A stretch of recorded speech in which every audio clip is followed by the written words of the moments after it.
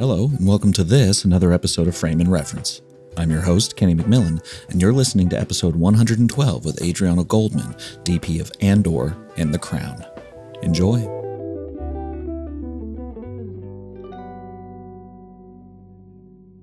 I did want to know, because, obviously everyone's been on break with the strikes and all. Have you been watching anything cool recently, or how else have you been occupying your time now that there's not quite as much stuff going on?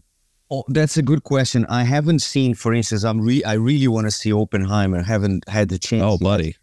Yeah. Saw it in IMAX and digital. Really? Yeah. It's staggering how much more detail there is. I mean, I just forgot, but like the IMAX capture is so much cleaner than even 70 millimeter. It's wild. In the digital version, you don't quite notice, but when you see it in full projection IMAX, it's at least as a DP. I don't know if regular people notice, but like it's shocking how much like you can see into the blacks. Oh, there's no noise. Like it's fascinating. And the depth of field that is very specific about that format. I mean, yeah. Well, so I haven't seen much because we also moved houses. I've been finishing The Crown season 6, which is the last one. So I was busy in July in post-production. And then I got a commercial that happily took me to the Maldive Islands for the first time. Nice. So I had one shooting day at the Maldive Islands and 3 days off. So it was really a nice treat anyway, after a long season on The Crown. But I am a little behind in terms of just using this free time to feed myself with, more images and just to get to know what people are doing. So I think that's probably, now that I moved to the new house and, there's a question mark about the next couple months anyway. So I think this is a good moment, eventually, honestly, just to try and put the stress aside and the anxiety related to this indefinitely on hold sort of moment that we're living. I mean, I had a deal closed just before the strikes started, and it was just amazing, like finishing on The Crown after almost 8 years, and then managing to get another very interesting job that was supposed to start now in September.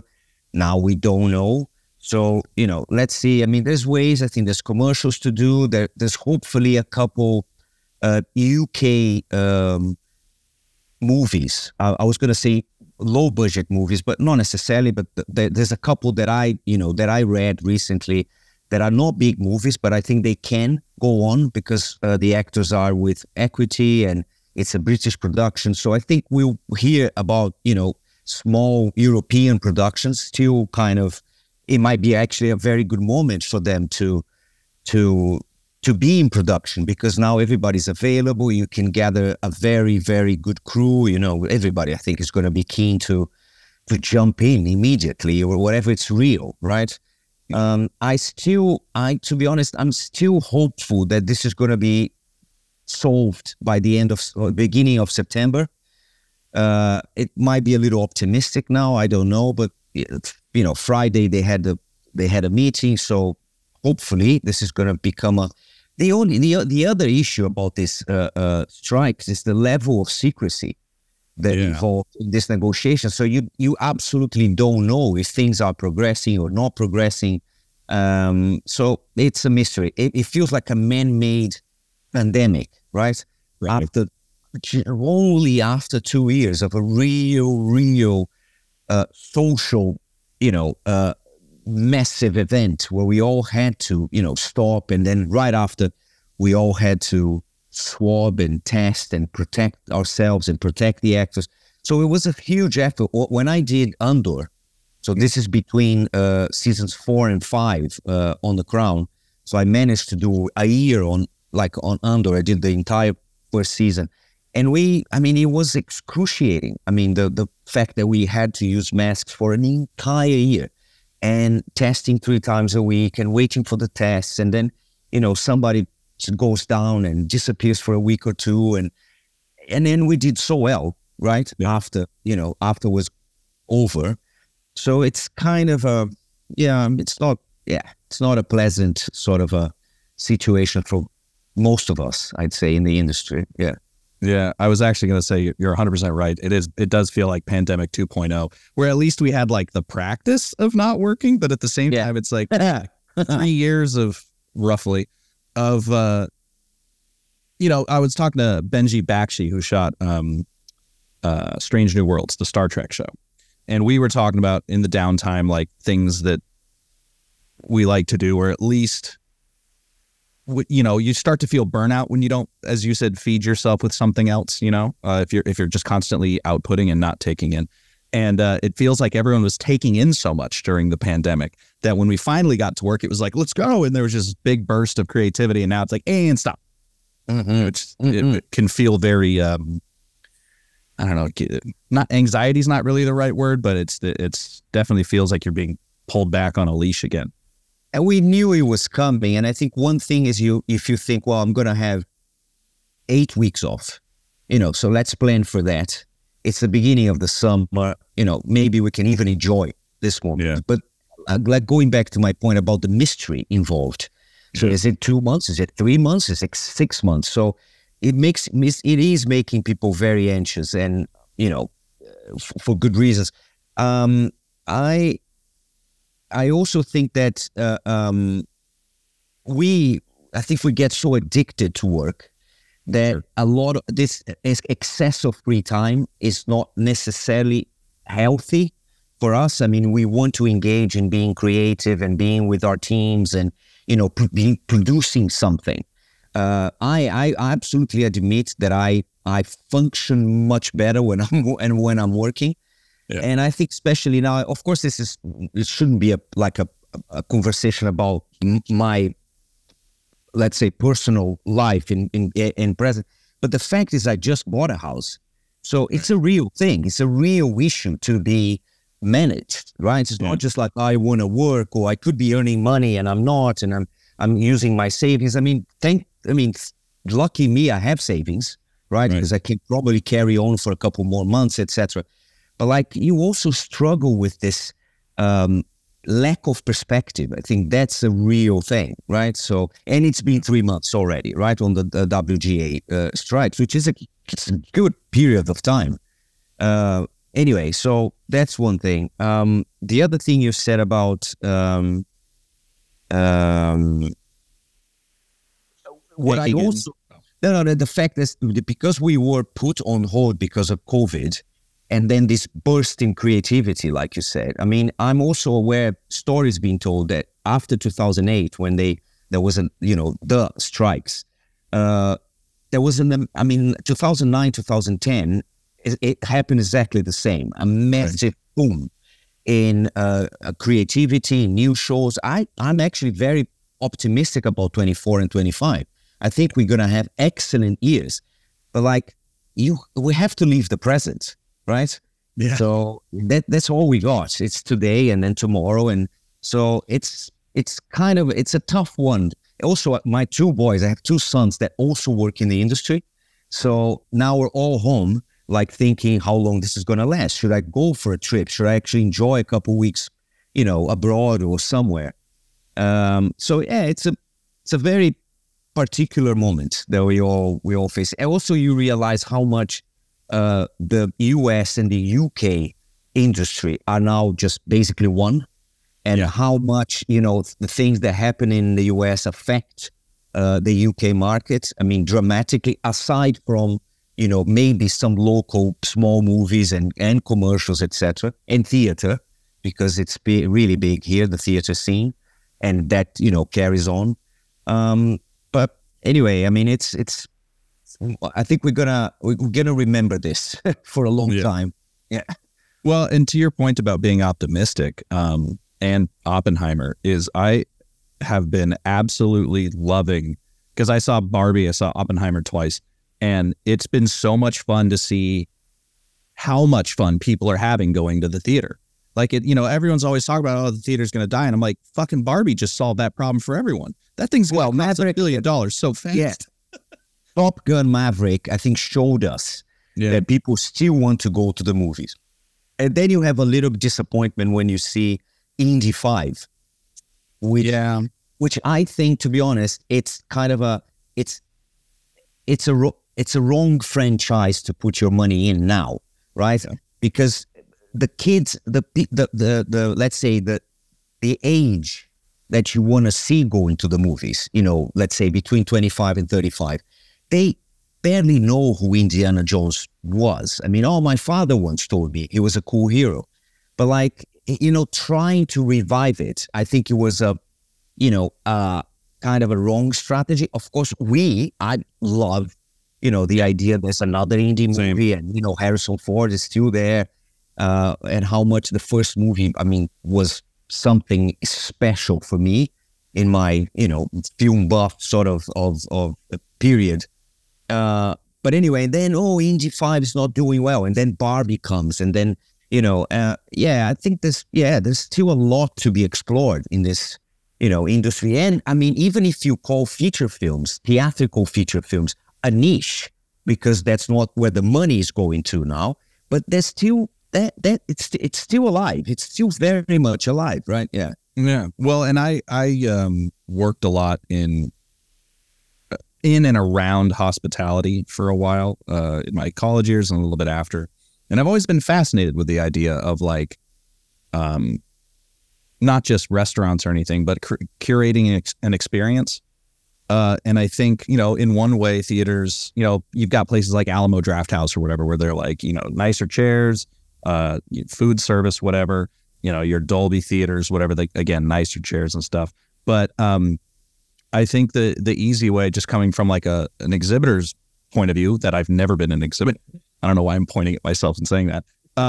But is just to more curate, better curate the theater experience, not just renting a seat, but creating an environment in which you want to go spend kind of the day there. The Century City Mall over here by my house is the nicest fucking mall in the world.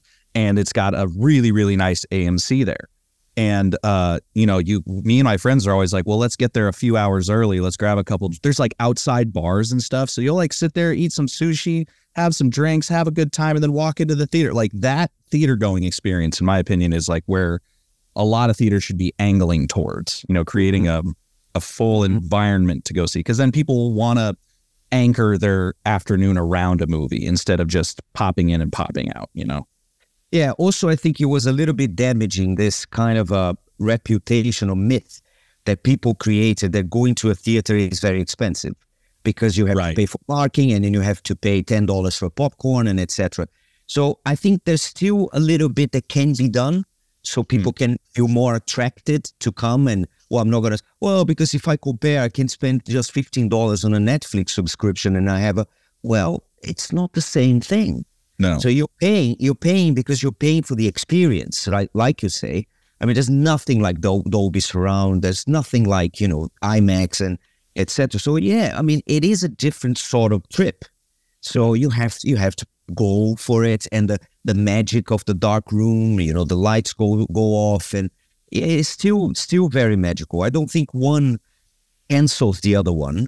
I think that the only mystery now, or people should be working on, is how to promote smaller movies, right? Because a movie like Barbie, they spent $200 million in production and another $200 million in promotion. So probably more. Good heavens, that film was everywhere. Probably more. So I think that's a thing now because the thing that we say now, you jump from either you do a feature film for 15 million or 150 million. And everything in between goes to the streamers. Because if you have 80 million, you prefer doing 10 episodes, 8 million each, than actually doing a drama for 80 million that, how's that going to go, right? Anyway, I don't really understand economics or, how to fix this. I failed that class. But what I do know is theaters are still alive. They're still building them, right? Yeah. So there must be a reason for that. Yeah. Yeah. I did, kind of touching on the magic of cinema and stuff, I did read that kind of Jacques Cousteau is what kind of got you into filmmaking, seeing, I suppose in a weird way, representation of a cinematographer, someone holding a camera in that thing. Yeah. Did that launch you more into the direction of documentary, or did that just kind of show you that movies were made by someone and then you jumped into sort of more theatrical style film? That's a very good question, because I've done documentaries, but not that was not my goal. I've done it because I've worked with people, very interesting people. They used to do commercials, music videos, and documentaries. So I would, do a little bit of everything. But no, I mean, there was a kind of a discovery. Basically, I basically understood there's someone behind the camera, actually physically holding the camera. It was just a massive discovery. Because if you don't think, I still think that a lot of people that watch what we do don't actually realize. People don't never watch the credits. So, and even if they do, I mean, why do they need so many people, right? 300 people on a scroll. People don't realize what's involved. We struggle as cinematographers to explain what we do. I mean, you have to explain that you and the art director or the production designer are the main artistic collaborators with and for a director. But also, you're not allowed to forget makeup and costume and everybody else that's sound and mixing and editing and etc. But it's funny how it just appears on your screen. You pay your subscription and you press play, and it just appears to you. And it's just, I think it's one of the things we have failed because I think there's this idea that what we do is glamorous. Right? Oh, you work on the film industry. Oh, are you an actor? That's the first question, right? Oh, are you an actor? No. I'm not. I'm always behind the camera. Oh, so what do you do? So I think, especially, I can address this because when we had this monster president in Brazil for 4 years, Bolsonaro, and he was verbal against artists, against, verbally saying, because they're all lefties, because, we cannot trust them. They just they want government money to do their own things, which is absolutely not true. And I think we have failed to present and show what an industry actually is, and what that. For you guys in the US, it's been called industry forever. So you can more or less understand. You have to show up at 8, and then you leave at 6. And in the 40s and 50s, that was very much the case. I mean, you work for the studio, you show up in the day, you can be a grip or an electrician or a PA. That's your job. You're going to the industry. I mean, now it's a little bit more, less clear. I mean, in terms of all this, it's more like an octopus now, right? So there's many, many arms, and people. A lot of jobs overlap now too. Jobs overlap. But I think we failed, especially, and I felt that in Brazil. How do you confront a speech against artists, right? Because if that's the notion that artists wake up late, they only go very expensive resorts, on their vacation time. They make a lot of money. Now they're selling alcohol and perfume and etc. So that's the image. But that's Brad Pitt. That's Brad Pitt, isn't it? That's Jay-Z. I mean, it's not us. So, but I think we failed, and in a sense that we need to tell people that there's from truck drivers to nurses to painters to carpenters to, I mean, it's an industry. I mean, there's thousands and thousands of people. I mean, the LA mayor said on the Friday that she's keen to actually be part of the negotiations. You guys have no idea. She was trying to explain. You have no idea how this is gonna hurt the city. It's not. Yeah, and she got booed. Well, it's true, but it's true, isn't it? Yeah. Yeah. Well, and I think that she can be booed, but she's not just complaining. She's actually saying, "I'm here to help." Yeah, right? No, 100%. So, yeah, I don't know her. Sorry. This is only stuff that I read on the news. But Karen Bass, she's great. But I thought it was wild that she stood up there because she was talking about the strike. She was talking about the homelessness crisis, and just everyone was booing her. And I was like, can you let the woman speak? She's trying to help. Anyway, so I think that's one of the things. I mean, it tried to, and I still think it's complex to explain what a DOP does. You deal with lights, but how exactly, right? So, and I don't think we should actually, I mean, a little bit of mystery, it's good, because, you feel like a magician, you feel like you hold some sort of a knowledge that, it's in your hands and in your mind. I mean, it was much more like that when we used to shoot on film, because then you're the only one that can actually appreciate a sharp and clean image through your viewfinder. I mean, you're the first viewer of every film you do, right? So it's a huge privilege. I think now it's a little bit more organic in a way. I mean, there's those big monitors on set, so I mean, it's a little bit more democratic, but still, I think it's Yeah. Well, you touched on a few things there. One, I've often had to explain to people who say like, "Oh, the cinematography in that movie was great," and I always go, "No, the production design was great. The cinematographer was pretty chill on that film." Like production designers always get, or cinematographers always get credit for what the production designers did. And then I have to explain what they. Funnily enough, if you mention the Bourne trilogy, for instance, because it's handheld and the camera has an attitude, it's almost like a character in a way. Then people realize, oh, that's what you do, But right. Again, like you say, there's not much lighting on the Bourne trilogy. Right. It's much more about choreography and blocking and long lenses and editing and rhythm. But it's funny how if you grab a camera on your shoulder and then people see your work, if you try to be discreet, and just be a storyteller and just help the story, I mean, I can contradict myself immediately as well. I'm great at that. My intention when we started on The Crown, I always tried to be invisible. Like, I mean, there's enough visual information in costume, locations, period, hair and makeup, and furniture, and period cars, and and the history involved, and the dialogue. So you're learning something with the show. So I remember us saying, we don't want to be this. We don't want to do this in a glamorous sort of way.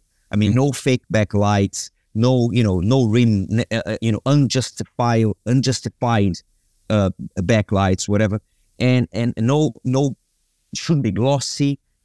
I mean, we started in the 50s where London and even the royal family's properties were kind of run down. So there's no reason to actually go over glamorous for the first season, especially, right? Right. But then, we got all the accolades, and we got even trying to be discreet and just not showing off, let's say.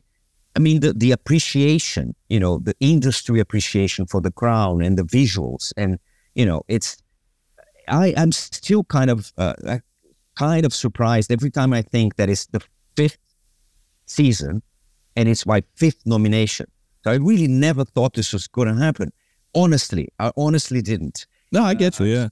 Especially season 5, and I must be honest, because I was doing Andor, and I only had time. I almost couldn't do season 5.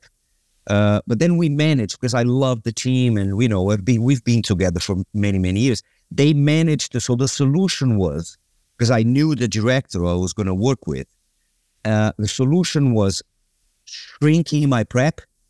So, okay, we wait for you, but we cannot push the block, right? So that means you're going to have less prep than usual. And I said, I'm in. It's fine. I'm in.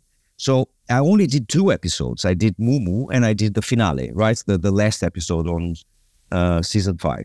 And that was a much shorter sort of commitment for me, especially if I compare to season 6 that I did right after. It took me a year to do season 6, two blocks on season 6. It took me a year. The other one was just like 3 months, right? I started in September. It took me to December. So it was really clear. So I was not, I was happy that I was able to rejoin the team. But maybe now there's opportunities for other DOPs that, also did The Crown to get nominated or get more attention, etc. and I'll come back for season 6. But for some reason, Moo Moo is the one that people remember, and it's kind of a spin-off, and it's a very specific episode. Yeah. Well, I mean, it does go to show that what you are doing is not only, let's say, good, but that people really identify with your style. Because that actually brings up something that I kind of wanted to talk about, which was between The Crown and Andor, there is kind of a similar, like, your visual style is apparent. It's not like, some DPs are really good at really morphing what they do. Some DPs, we use David Fincher as an example all the time because he's easy to point at because, even between DPs, he's got that thing he does. But, you've got, I guess technically not the future, but futuristic space sci-fi versus literal the past. And they both have a very similar visual style. And I was wondering if you could speak to that sophisticated realism, as I've heard you call it, and how you approach that. Because I heard on The Crown, you're always lighting from the outside using practicals. In the jail set of Andor, or any of those interiors for the planet, are you doing the exact same thing? Are you building lights into the set in the more futuristic ones versus just lamps and stuff for The Crown? How are you bridging that? Well, I'd say that you're right. You're absolutely right. The approach was similar. I was literally jumping when I got the offer, to do Andor, and I was even happier when I realized it was not going to be on the Mandalorian sort of realm. Right. It was more like, Rogue One sort of style. Mm-hmm. That is much more realistic, much more touchable, and you feel the dust, and there's a lot of sweat. It's not a perfect world. It's like it's very, it's realistic. It's very realistic. Yeah. I've told everyone, like, even if you don't like Star Wars, you should watch Andor. Because it doesn't really feel like a star in such a way. It doesn't feel like a Star Wars show. It just feels like an amazing drama. And I've been screaming ever since it came. A bunch of the DPs I interviewed after that came out, they were like, "Can you ask Adriano this for me?" And then we kept rescheduling. But yeah, it touched a lot of DP hearts that way. And then also, of course, there's the color palette that is very different. On Andor and The Crown, that I had to adjust a little bit too. Not only the way I shot it, also the way I graded, of course, in the end. But whenever there's a window, whenever there's an opportunity for a realistic approach, that's going to be my starting point. The dialogue between the DOP and the production designer is absolutely strong and vital on both shows. But with something like Andor, I had to be absolutely involved on the actual set design, because I really wanted to talk about, built-in sources, and especially like sets like the prison, where there's no windows. I want to rely on practicals that are in vision, that are still believable and used and dirty and customized and whatever. This is, of course, part of the designer's job, but also, in terms of like approaching it realistically, it's not just where the sources are, but how do they look? I mean, do they look believable, or, we need more diffusion, or we need more dirt, or we need to age them a little bit more. Because on Star Wars, it's like you said, it's not futuristic. It's very weird because it's everything is used on the set. Everything, even a brand new set, you have a team that comes and do scratches, and step on the wall just to make them more used, more believable. And the comparison they all make between Star Wars and Star Trek. This is not Star Trek. This is Star Wars. This is Star Wars. And we have to remember, this is it's a galaxy far, far away, a long time ago, in a galaxy far, far away. So it's very hard for us to understand that it is period, actually long in the past. But that's the magic of George Lucas, isn't it? Who would think something like that? So you're actually not looking forward, you're looking backwards to something. And also, there's no Earth on Star Wars, so they never mention Earth. Nobody's coming from Earth, ever. So this is, again, in a galaxy far, far away, without any contact with our history. It's really, really specific. But I felt very lucky because maybe because of the pandemic and because of, we are in a way a prequel for Rogue One, the approach was much more, basically we shot Andor on locations. Right. So everything was built.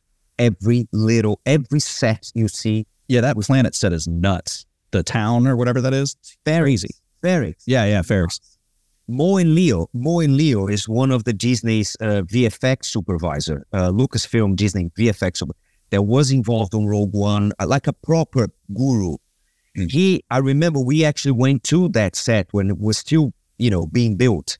And he said, I've never seen anything as big as this for Rogue One or for any other show. This is the biggest set I've ever seen.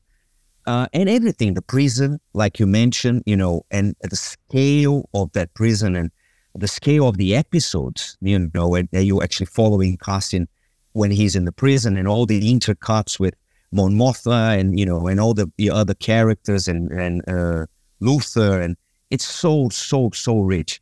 But yes, you're right. I mean, the approach is realistic. I mean, I want to be able to believe it. I don't want to just lights coming from the ceiling, right? Yeah. So what was that? What was the quote?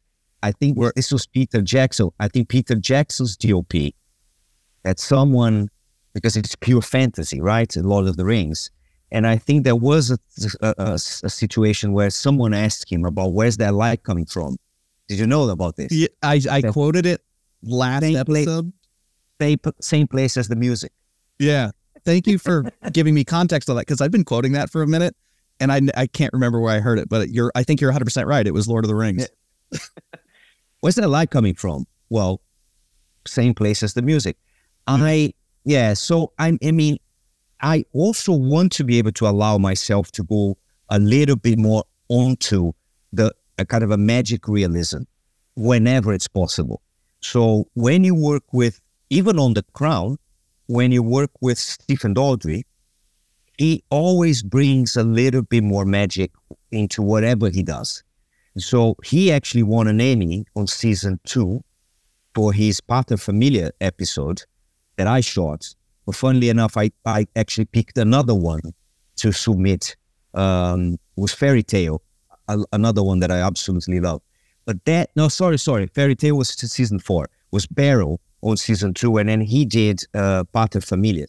So if you remember, Philip loses his sister on a plane accident, and then he dreams about kind of seeing her, and he walks into the crash, and then he sees her actually dead there. And that was not on the script. I mean, that was Daldry insisting with Peter Morgan just to bring a little bit more horror and a little bit of more magic realism to a show like The Crown. So, and I love whenever that happens, that gives you a little moment, 2 minutes on screen that you can just go off your route a little bit and then come back. But just there's a little detour here that's going to take me back to the same road. But, let's just enjoy this moment. And Daldry is brilliant. I mean, no spoils, but now for the finale, the last episode we did for season 6, there's a little bit, of his magic again. So I really hope that people appreciate it. It's a proper finale. It's longer than the other episode that they normally are. That's the only spoil. Gotcha. I did, something that'll be kind of illustrative, because I try to make this podcast somewhat educational. But I think something that'll be kind of illustrative to the style of lighting that you do would be 2 similar scenes. So in The Crown, obviously, you've got a lot of times there are sort of dark-ish rooms lit from outside, with practicals and maybe some atmosphere. I know you talked about using like the glimmer glass and the smoke and stuff, and obviously having a dark room is much nicer than, say, that jail set from Andor where everything is white and lit. So, but still a lot of people in a room having a conversation around a table. So how are you building contrast into your image, and how are you approaching, say, close-ups or maybe a shot of 3 people or whatever in either set? One where you've got contrast built into the set and you need to kind of light it a little more, maybe add some light, versus Andor where you need to remove light. Well, if you want to use the main prison, the factory level, as we call the white, the super white and big room.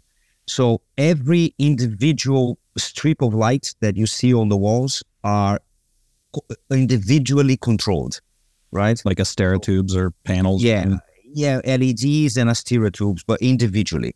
So whatever it's not in shot is off. So there's a lot of turning on and off lights. I'm just going to move, 10 degrees to the left. Don't want that source anymore. I mean, there's a lot of bounce still, right, because it's a white room. So then I think initially I was checking, well, first of all, I don't want to add too much contrast because now we know where we are and we know this is a white room, right? Right. But I want to shape the faces a little bit better. So I'll switch off all the lights that are not in shot, and I'll bring a little bit of a nag, but also not too close to the faces because otherwise it turns into a different show, right? So you have to... It doesn't look natural. It doesn't look natural. So it's, I think on a show like the Andor was very much about making sure that I had control on every single individual source. So I don't have to compromise. Just adding to your question or answer, or to my answer, there was also the challenge of trying to make that place look not always the same. So, there's the drills, there's, an F10 when the lights, the power goes off, and then it changes, and we had to create something that looks like emergency lights. So, and then the lights come back on again. So there was a dramatic light curve on F10 that, it was really demanding in terms of programming all the lights and even kind of, trying to bring all creative people to actually approve, because it could be orange, could be green, could be red. What is an emergency light situation on this set? Right. So there was a lot of interesting creative conversations about tone and color palette and etc. So all fascinating. For Ferrix, for instance, contrast was much more welcome. So, you're shooting exteriors, eventually it's a sunny day, which is, in that case was really welcome anyway. But, now I have more freedom in a way to either bounce or bring a little bit more nag, or even diffuse my sunlight when possible, or even bring a source to add a little bit of a backlight for continuity, because we started the scene and it was sunny and now it's not sunny anymore. So it's let's say a little bit more conventional filmmaking. And I'd say apps 8, 9, and 10, they were much more technical and required much more planning than The Crown usually does. The Crown is also in terms of how you prep for a show like Andor and how you prep for a show like The Crown. The Crown, you have everything in your hands. You can go to a location. You can bring your director and discuss a 3-shot. So we're going to have these 3 characters here, how to position them. Do you want them close to the window? Or you want them far from the window? So you have opportunities to almost like envision what is actually going to happen on your shoot on your shoot day. So you come not with like preconceived ideas, but the room, where your sources are, and your director and how to deal with his taste and his choreography and etc. So you're a collaborator on like working with pieces that you're so familiar with that it feels a little, it's not like, I'm not going to say you find your comfort zone, because it's a massive show. Like every day on The Crown is, it's always Sure. kind of massive and challenging anyway. But for me, I'm not going to lie and say, I mean, there was a progression. I mean, season 1, I was anxious, absolutely anxious every single day. Am I doing well? I mean, are they liking this? I mean, everybody was new to me. London was new to me. Everything was new. Every single location was like, wow, this is massive, and etc. So all this awe feeling was, I mean, I'm never going to forget it. And then there's a progression where you know your crew much, much better. Dialogue is much, efficient and fast. And then I jumped straight from season 4, 3 months off because of COVID, and then jumped straight to Andor, and nothing existed. Nothing. Right. No sets, no costume, no locations, nothing. And can I try the goggles? Can I just go for a virtual sort of scout? Well, not yet. We're still building them. We're still designing the set. So it was crazy. I mean, there's this massive truck coming in your direction with principal photography.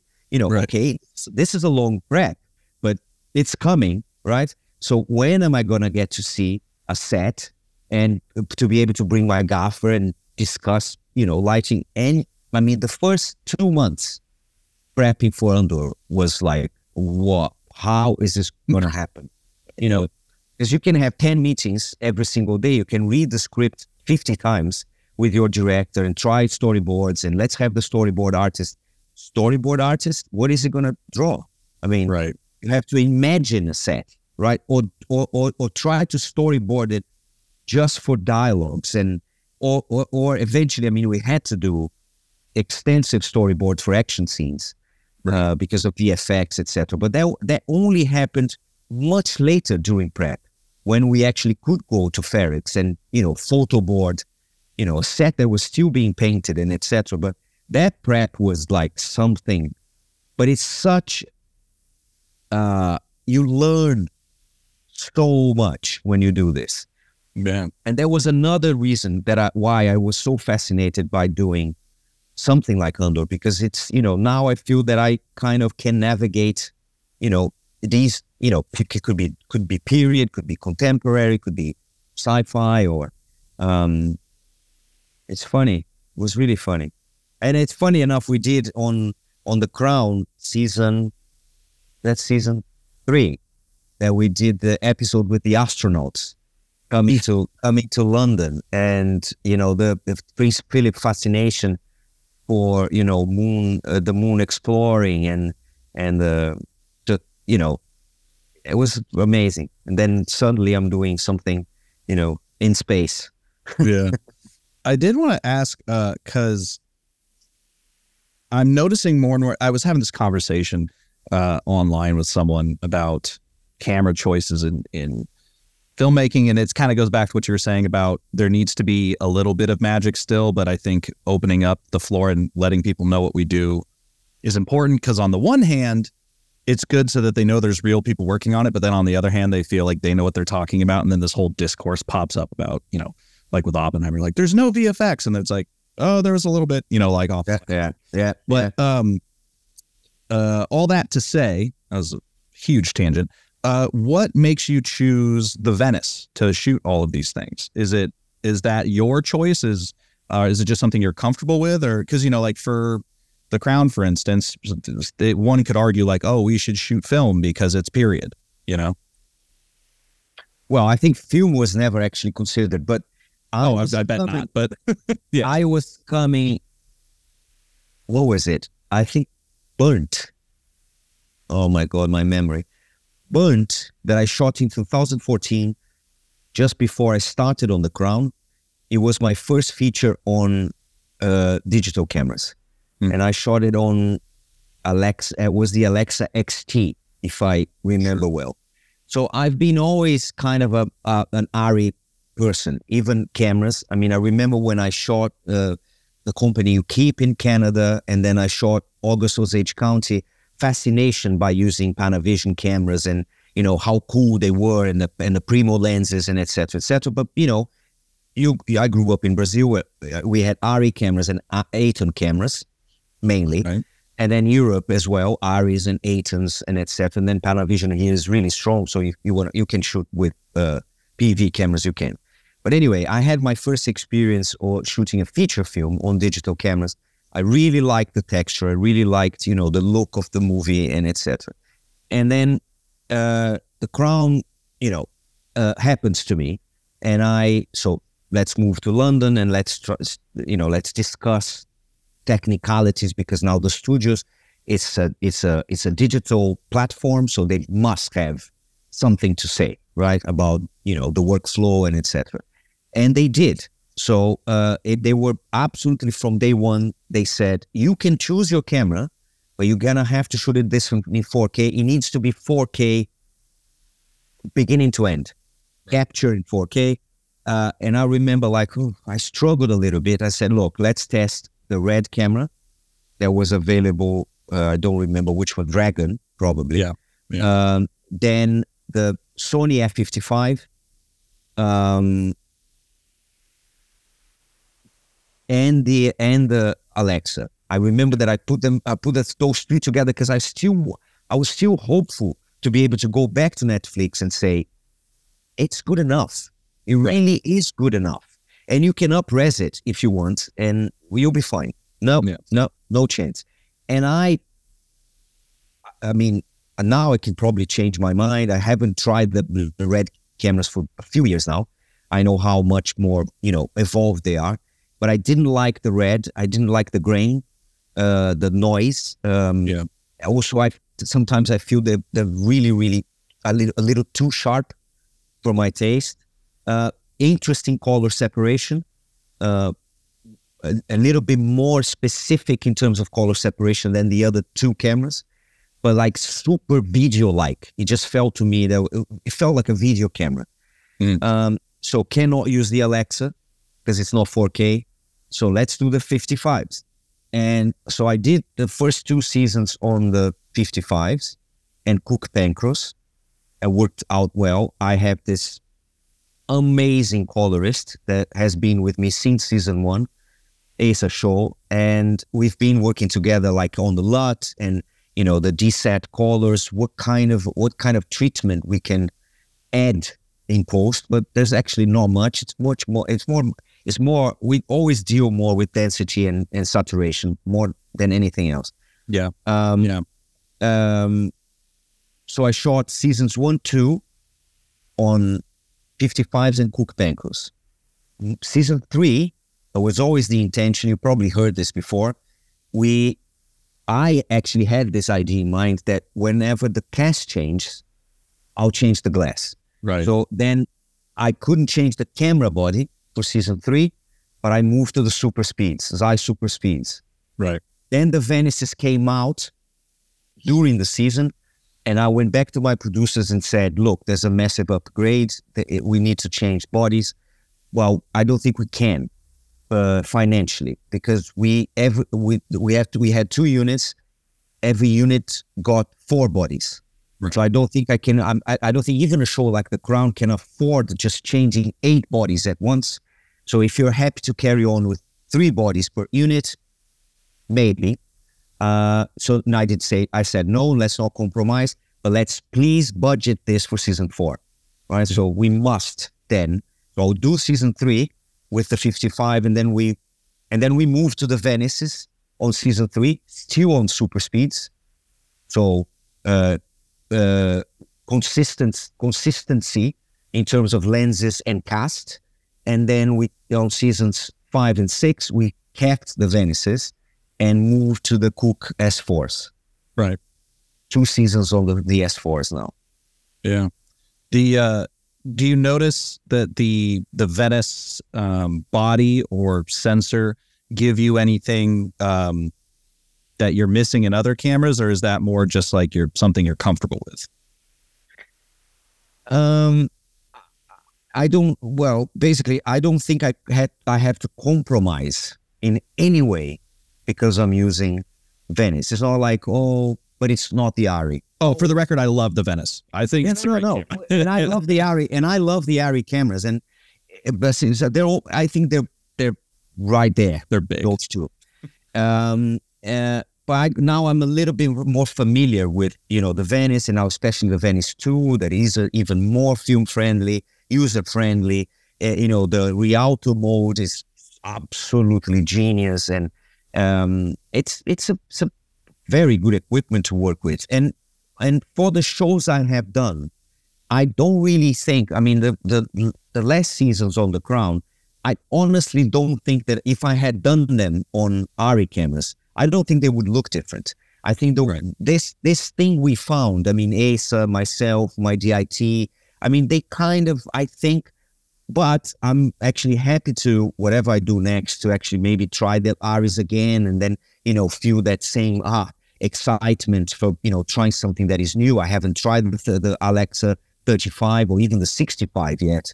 So there's a lot. I would love to use the 65. Yeah, there's a lot to learn, and I'm keen to, so I've got like I got a C500, and obviously shot plenty of Super 35, and between Super 35 and full frame, I've always been like, yeah, I like full, the physical, not the 4K-ness or anything, or the depth of field that everyone obsesses about, but the physical resolution of the sensor does give the image more softer tonality that I like. But then I got this Fujifilm medium format stills camera, and I'm like, oh God, because I shoot medium format film too. And just a massive ass sensor really does look really nice. Like, again, not the depth of field, just the tonality of the image is just so tactile. It's just, I love it so much. And now I've turned into a sensor nerd. Sorry, I just recently, one of my focus pullers, maybe that's the same camera. You mean the Fuji digital large format? Yeah, the GFX. It's out of this world. Oh, isn't it?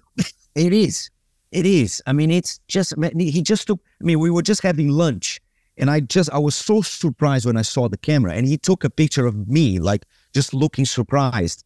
And when he showed me, it's just like the best portrait ever. Yeah. When we hop off this call, I'll DM you on Instagram some portraits I just took of my friend Ian. And I'm like, I did minimal editing. It's literally just like balancing some light because I only had one, flash. And it just comes out perfect. It's so good. So now I'm big into big sensors. Alexa 35 is great, but if they use the ALEV 4 sensor to make a 65 or an LF, but like, not that I'm ever on the set. Imagine if Fuji decides to make a film camera. I am acquaintances with the Fuji team, and it's one of the things that I've always been in their ear about is like, let me consult on a Fujifilm cinema camera, because I think they would destroy. I think they would do so well, and they could include the little film simulations in there for people who want to do that maybe. F-Log 2 is an amazing gamma curve, really protects the highlights really well. And obviously their color science is out of this world. So, that is something. If I can get that, I'll say that you're also interested. Maybe they'll pay us. Oh yeah. Oh yeah.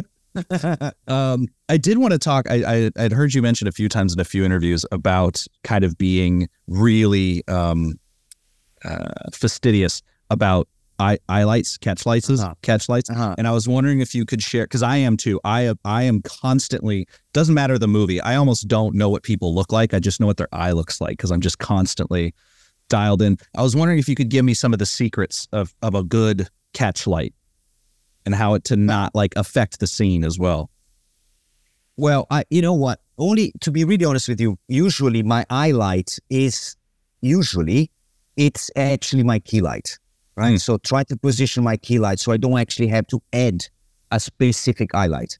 But every time I do this, or every time I try to actually, especially let's say for a dark scene, I think I did that a little bit on Andor. Just the dado light. So it's just a dado light at 10%. So you actually, it's more a reflection that you actually see in the eye than a source. So you're just seeing that dot just behind camera on the other side, on the dark side of camera, let's say, or the character, just to add a little bit of a sparkle. That it's funny because that requires time, and sometimes we don't have that specific time just to add a little bit of on the Crown, for instance. I think it's very rare that the eye light is not the key light or a window or something that is as a big part of my lighting plan in a way. I mean, it's very rare. I mean, on Burnt, I remember adding a couple, just sparkles, but I try to avoid that in a way. I try always to convince my director to either like twist the actor a little bit or talk directly to the actor. If you don't need to move your face, but move your body, so you know that naturally they're going to offer a little bit more of that source. And I think it's a constant game of adjusting and adjusting and adjusting a little bit more, so it doesn't get too flat or frontal, but you still get the. Also, for instance, on season 6, I shot 3 episodes for Christian, a German director that we had on previous seasons on The Crown, but he used to work with a German DOP. So it was my first opportunity to actually work with him. And what directors bring in terms of course, their own knowledge and taste. So what is it a profile, right, for you? So is it one eye? So profile is a sharp profile, or I only see one eye. For Christian, no, he wants to see 2 eyes. Oh, that's not a profile, Christian. But what if the sparkle is only on the far eye and not on the inside, right? So that's another challenge.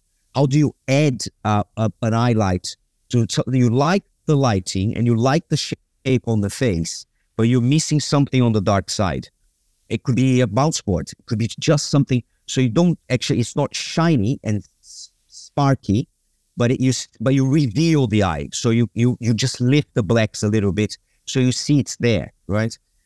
But I must confess, I've never been a technical DOP.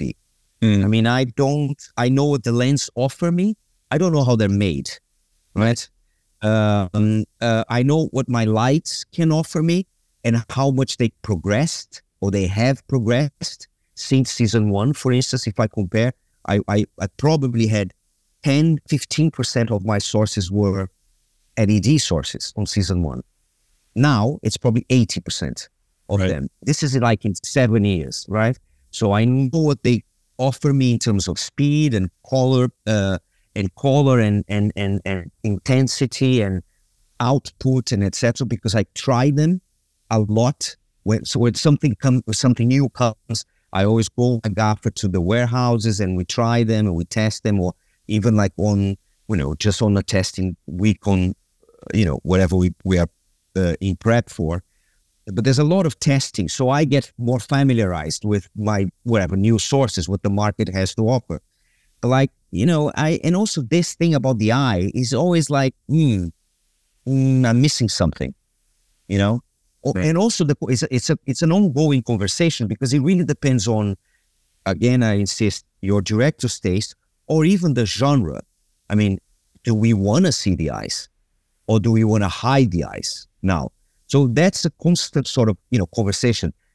Should we? No, this is actually a good moment not to see, a sparkle, and, let's bet on sadness and, something a little bit moodier. So it's always again and again, lucky me, I had never, not saying that I don't want to do it, but I never done a movie that was entirely storyboarded, where not only you know what you're doing, but you can really think ahead. You can actually come back home after a shooting day, go back to your storyboard and actually think, give your gaffer a call. Well, tomorrow is that scene that we plan to do this and this and this. Even a big show like The Crown and even Andor, an actual shooting day is a much more organic thing. You gather your actors, you do a first rehearsal, you bring your camera operators, you talk to your director. So do you want to start on a wide shot, or you want to start on mid shots, so it's a constant sort of exercise of prioritizing and compromising and prioritizing and compromising. So that's the way we play the game. Actually, I mean, I'm sure that I would jump in to whatever feature does if I ever have the chance.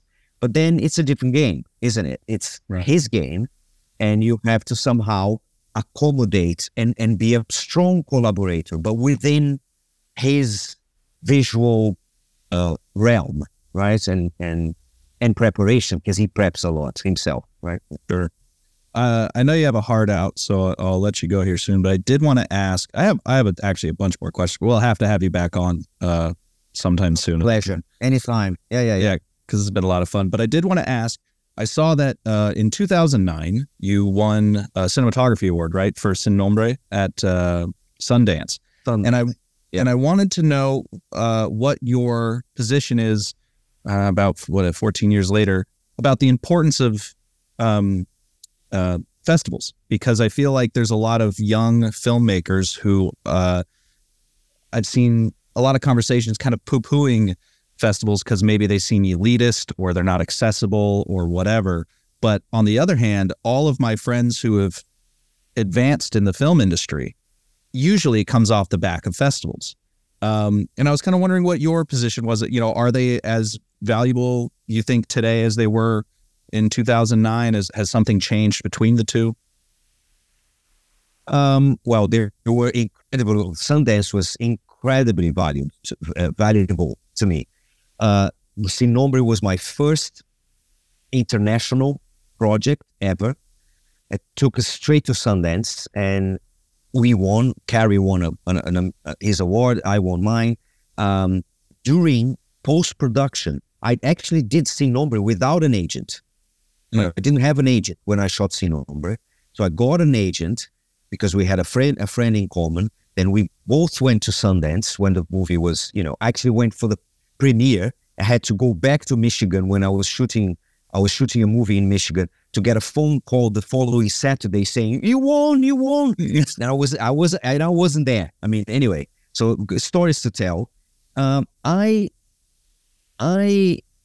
not so sure I'm not sure if I have enough knowledge to actually have an opinion. I think a festival like Sundance can really benefit. You can really benefit from being there, from meeting people, even for having a short movie, in exhibition, being shown, and the contacts you make, the people you get to know. So I really think it's an amazing sort of environment, especially Sundance. Yeah. I'm not so sure about Cannes or Berlin or whatever. They seem to belong to a specific group of people. But I've never been there. So I think anything I say can sound, so I don't have a strong opinion. I think what I see is the Emmys getting stronger in comparison to the Oscars, for instance. Now you have Meryl Streep running for an Emmy, right? Nicole Kidman running for an Emmy. And so I think the way the now people value the Emmys, I mean, it was really amazing, and how much I have benefited from, even being here now with you guys, and how much it changed my career and the way people see my career, how much more you can actually think about driving your career in different directions depending on the attention the industry is giving you. So I really wanted to do something different from The Crown because it was relevant for my CV, relevant for my future. Who knew that I was going to get hired to do Star Wars coming from The Crown? But because of the Emmys and because the people who get to know Crown is really, really big, is whatever, 10 million per episode.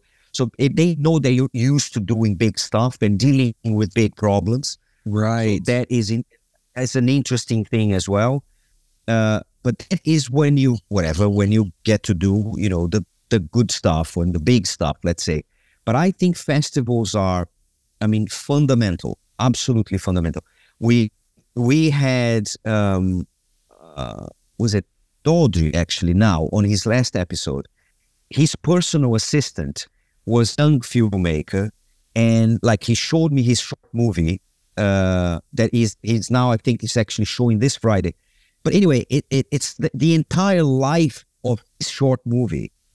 This short movie has been seen in 10 or more than 10 festivals, and might not happen the next morning for you, but like, you know, it's absolutely relevant. I think it's vital. I think people should never give up on trying to show your first movies or short movies on festivals.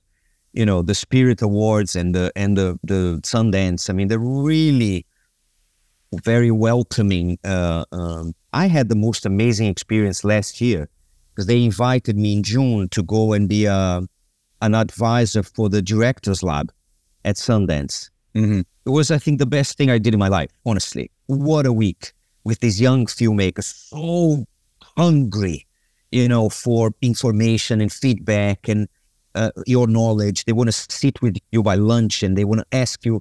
It's just amazing. I'm fascinated. I have a good relationship here with the NFTS, the National Film and Television School, where there has been a couple Q&As. They just recently invited me to do a master class there. I might actually interview Seamus McGarvey on the 19th now on a kind of a Q&A. They asked me. So I'm very much, you know, there's this thing about, you know, just how can I say this? Helping the youngsters to feel more confident. And Right. This is something I do frequently. I mean, talk to like let's say a younger generation. I really, really, really enjoy doing that. And with that, we had to let Adriano go, mostly because my internet died. So thank you so much for watching. As always, Frame and Reference is produced by me, Kenny McMillan, and supported by Pro Video Coalition and viewers like you.